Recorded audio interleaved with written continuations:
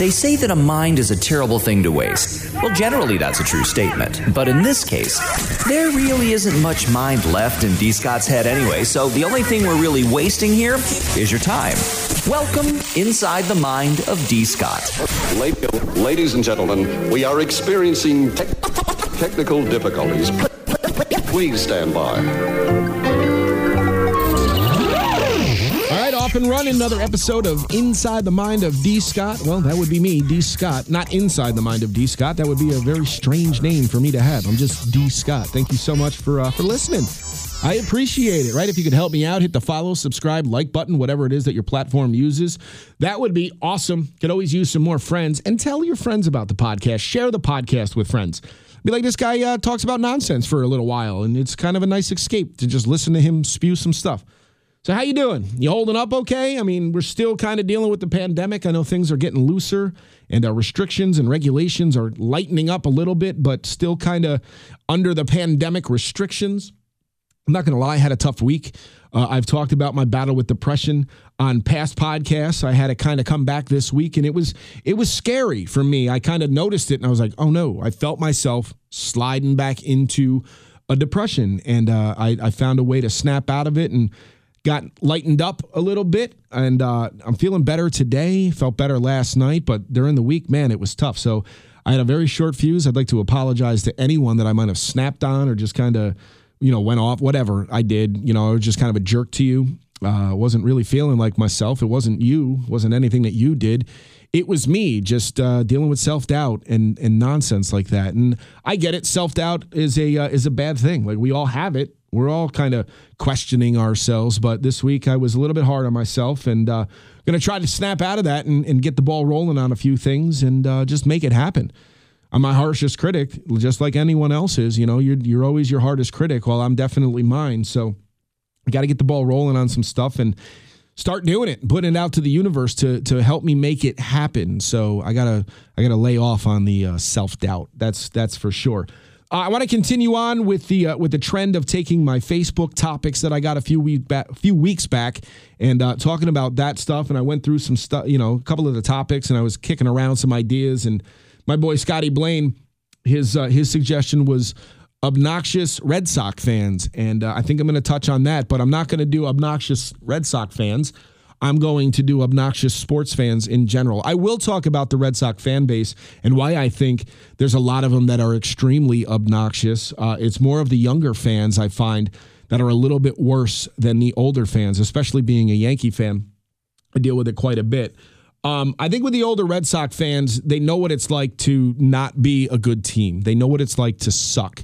And they went for 86 years or something like that without winning anything. And the Yankees were dominant for the most part, while the Red Sox were the bottom feeders. And so, those Red Sox fans that dealt with that and understand what it's like to just enjoy and love a team that is absolute trash, they're a little bit more level-headed. And I find that the newer fans who have only known success as a Red Sox fan, same thing goes for Yankee fans, by the way, but for the Red Sox fans that have only known great Red Sox teams, and I will give them all the credit. The years that they won the World Series, and they have been very, very good the past couple of decades, and won all those World Series. Would they win like 4 or 5 World Series in the past 2 decades or so, or maybe more? I could be wrong. But the fans don't know what it's like to love or cheer for a crappy team. They have no idea. So they just know the dominance that has been the Red Sox since 04, since 2004, I think it was, when they won their first World Series. And they came back against the Yankees, down 3-0, and the Yankees lose the ALCS to the Red Sox, and the Red Sox go on to win the World Series. They're first, and in 86 years, sorry. Excuse me. So I think that has a lot to do with it. When you cheer for a team or you root for a team, it's the same thing. That's redundant. When you're a fan of a team that knows nothing but success, you have this air of arrogance to you, and you walk around like, we're so much better. And let's face it, I mean, the Yankees have only won a World Series in 2009. They have since recent. We'll talk recently. Obviously, the Yankees go to is the 27 World Championships, but Recently, the only thing they've done was back in 2009. And yes, they've been a great team and had over 100 wins a couple of seasons and always been in contention and making the playoffs, but they have not been that dominant team.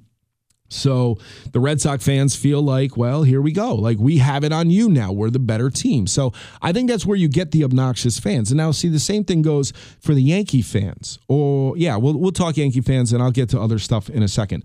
Yankee fans are the same way. If you grew up, if you became a Yankee fan in the 90s, you've known nothing but Yankee dominance for quite some time, okay? Through the 90s, early 2000s, the Yankees were absolutely fantastic. They had a stretch of like 20, 21 years, 22 years of making the playoffs, won a few World Series in there between the 90s and the early 2000s, obviously. In the 90s, they were extremely good, late 90s.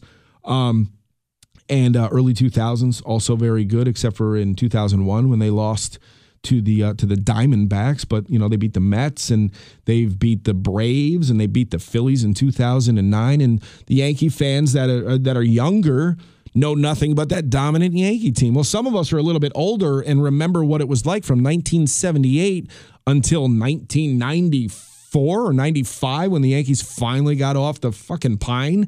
They made the World Series in 78, I believe it was, and played the Dodgers. They lost that World Series. Through the 80s, the Yankees were terrible. George Steinbrenner made some big money moves and tried to get in these, big name players, but nothing ever worked out. They didn't win any World Series. I mean, we had great players, a few here and there between Ricky Henderson, Dave Winfield, Don Mattingly, Willie Randolph was on the team. Danny Pasqua, there you go, Eddie. That's for Eddie Hernandez, Danny Pasqua. Who else was in it? But then they had like Steve Balboni, and I couldn't even tell you who the catcher was in those days because it just completely slips my mind. But they were terrible through the 80s. I used to go to games when I was a kid, and they were not good. They were not good. The fans, it's not like the stadium was packed whatsoever. You could sit wherever you wanted to for the most part.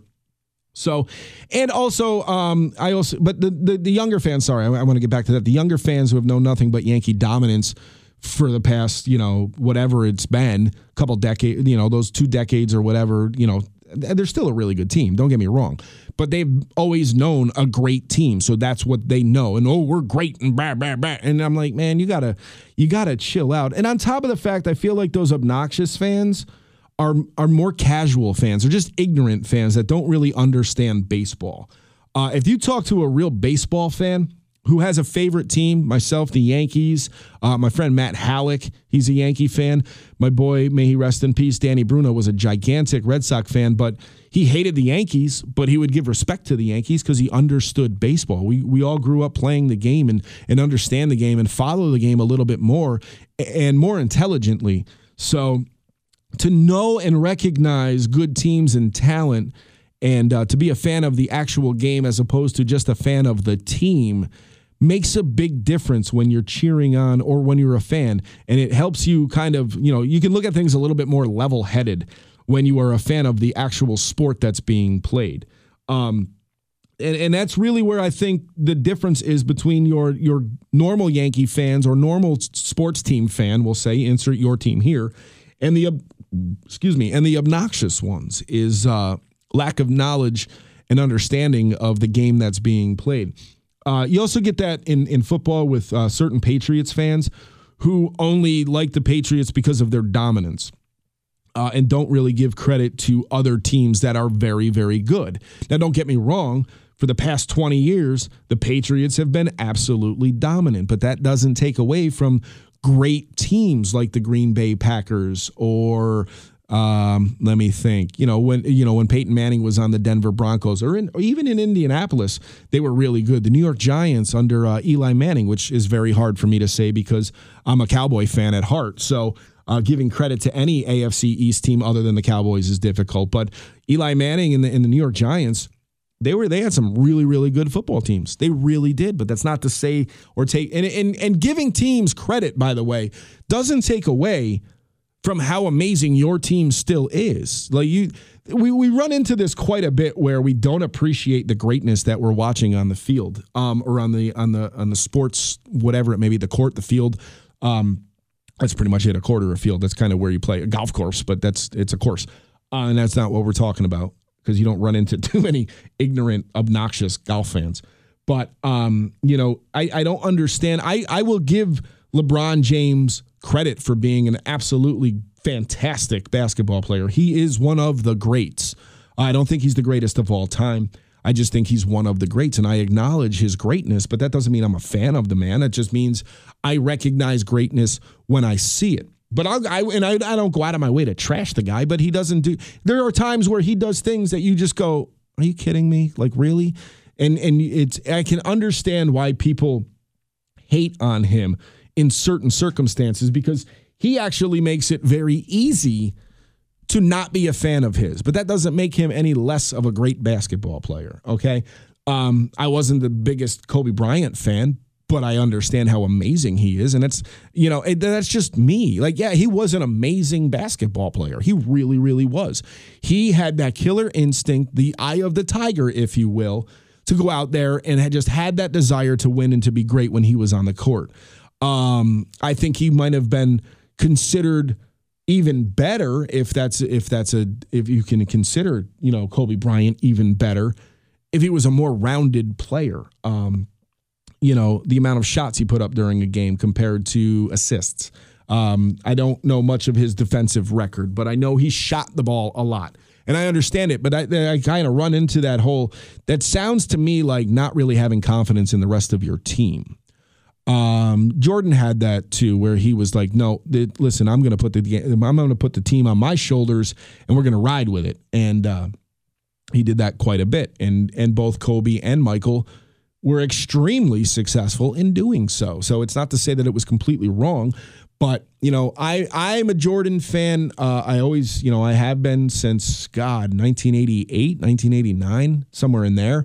And Jordan had that desire to win, and yeah, he probably could have passed more, I guess. But at a certain point, like before Scottie Pippen became the Scottie Pippen we all know and love, Jordan really wasn't surrounded by anything in particular that you were like, woo. Like he played with Charles Oakley, but Charles Oakley wasn't the Oak that we knew. He played with guys that were kind of trash early on in his career, and Pippen came along and really developed and blossomed into a top 50 of all time player.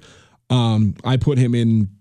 He's definitely up there in the top 20, I think, in my book, as greatest players of all time. Pippen was a beast, and Jordan made everyone around him better. He did, he really did. Would you know the names of Luke Longley or John Paxton or Steve Kerr or B.J. Armstrong or Craig Hodges or Bill Cartwright or Wennington? Was it Bill Wennington? Wennington, whatever the hell his first name was.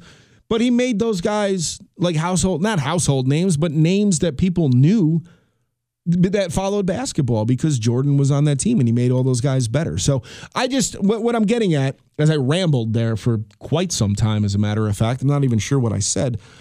I think we need to be able to recognize greatness while we're, living through it. We get that a lot. And, with the passing of DMX, it always takes a death of someone for us, it seems, to realize their greatness. Like the saying is, why can't we just give them their flowers while they're still here? And with DMX, I feel like that we had that moment when he had his verses with Snoop Dogg. Like that verses was amazing. And we gave him his flowers while he was here. We celebrated his musical library. It was one of the best verses that I had ever seen, and I thoroughly enjoyed it. And I was a DMX fan early on. So I don't understand why we have to do this. Like, I'll go back to my baseball chat. Dustin Pedroia or even David Ortiz, Manny Ramirez. Those guys, man, I respected the hell out of them. I respected Pedroia a lot more than the other guys because Pedroia seemed to do it clean. And it was kind of like how Red Sox fans would look at Derek Jeter, where Jeter was very, very good and the Red Sox fans hated him, but they had to show the respect to the man because he had an extremely successful and long career in baseball, and he did it the right way. He was quiet. He went out. He played the game, and that was pretty much it. You didn't hear a lot about him, and it's unfortunate that Pedroia's career was cut short because of injuries and stuff like that, but he was one of those guys on the Red Sox that I respected the hell out of. I hated Manny Ramirez and David Ortiz because they always killed the Yankees.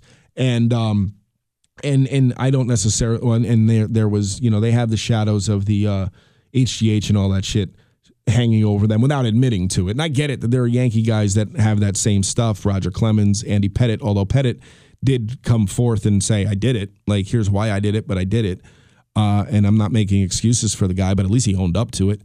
Alex Rodriguez, like, I get it. Like, I understand the steroids loom over these guys' heads, but what I'm saying is, I'm not stupid or ignorant enough to look at guys like Pedroia and not have respect for that man and the way he played the game of baseball.